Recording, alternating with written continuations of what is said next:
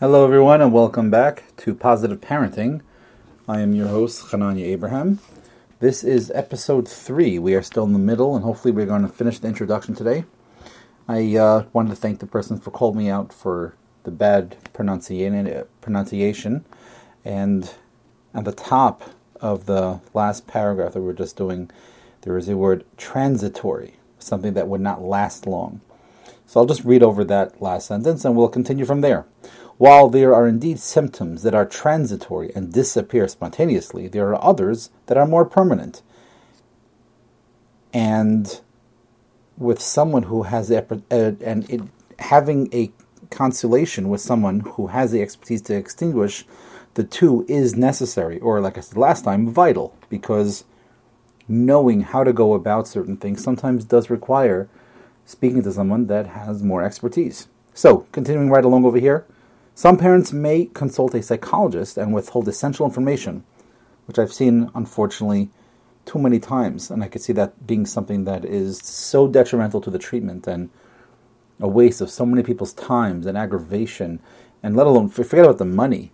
But there are so many things that come into play of just, leaving things out, which is why I think whether you're a parent, whether you're a child, you're a therapist listening to this, at the end of an intake, to always ask the question of, well, there's more information that you didn't ask about that I think is important for me to tell you. Or if you're a therapist, to say, is there anything that I haven't asked about today that you feel is important for me to know? And those things that you think might be important, i.e., if you're over 18 or if you're with your parent in the room, speak to them. And if you're thinking about certain things that, I don't know, maybe I should say this, just say it.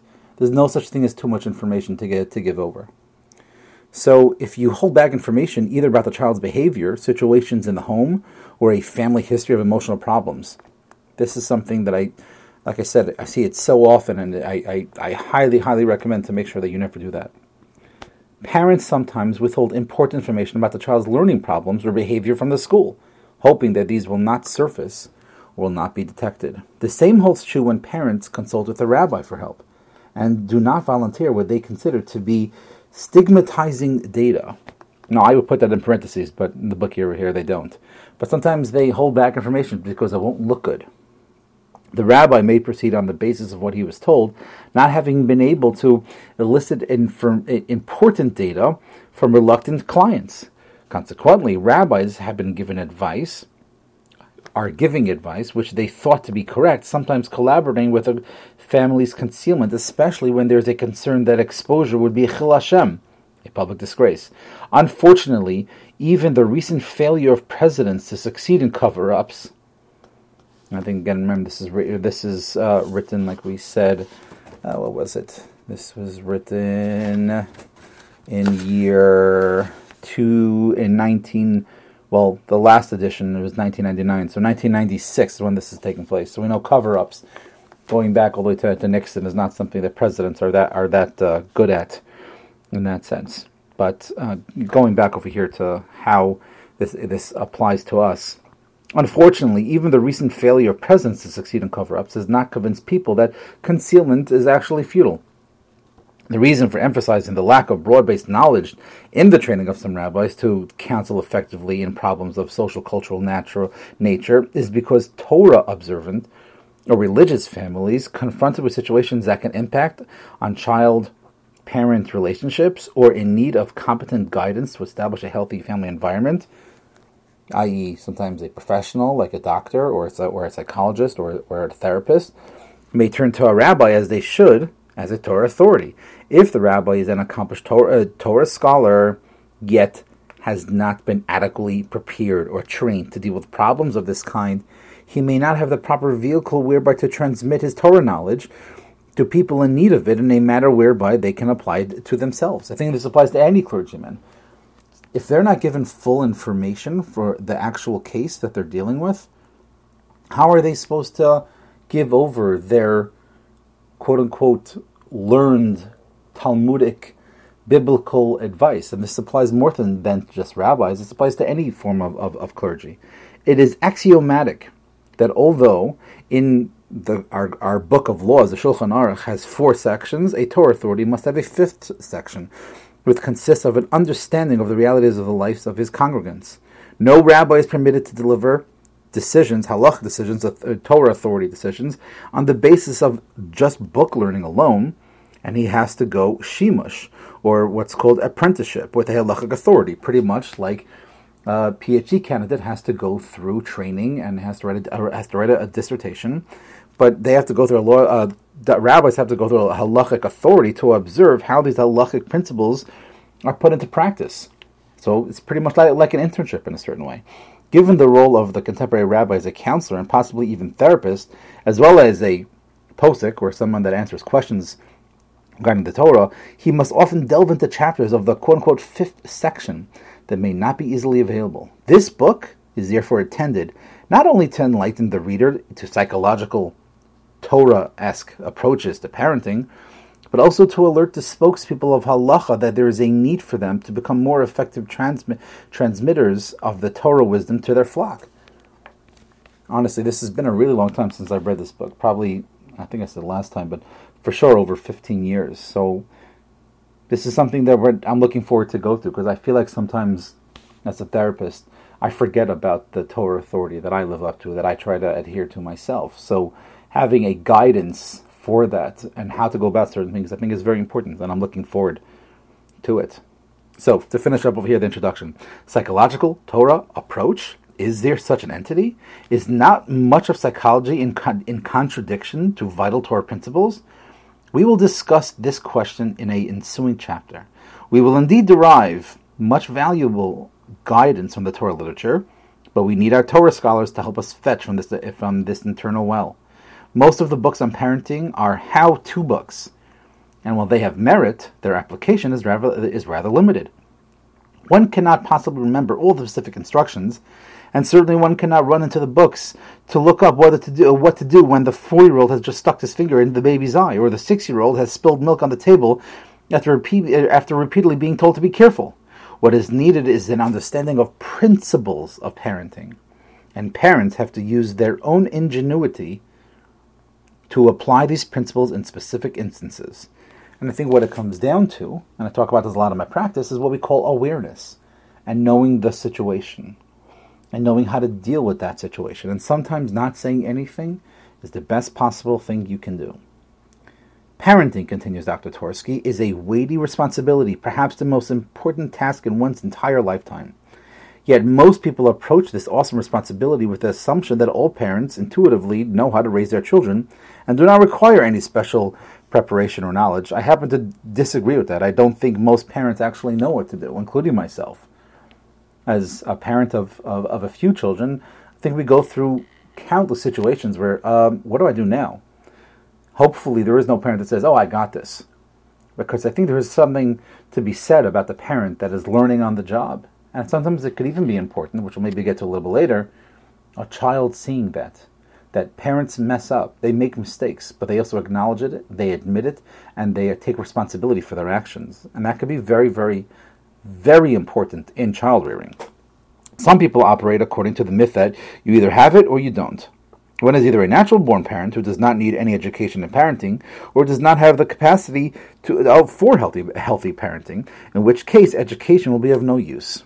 These are completely false. And there is no such thing as a parent that got it, so to speak. But if you think about it, the most valuable thing that we have in our lives, our children, is the one thing in the entire world that does not come with a manual. Interesting how that works. I think that what it comes down to is that for the most part, there really is no manual that could be used. It's important for parents to, quote-unquote, wing it in a certain way, to be present, to be knowledgeable, to be of sane mind when making certain decisions, or when to give out certain punishments in the right situation. But there is no set way of going about things. There's also the myth, continues Dr. Torsky, that if you can do it with one child, you can do it with all children. That I agree with. That's a real fallacy, because I have a few different children, and they are all different from each other. And the way we deal with them is all different, one from the next. And it's important as a parent to know how to deal with each child individually. This is a stark defiance of the reality that children can be very different, and what works with one will not work with another. In some families, people marry very, very young and have children when they are still emotionally immature, without having any preparation for parenting.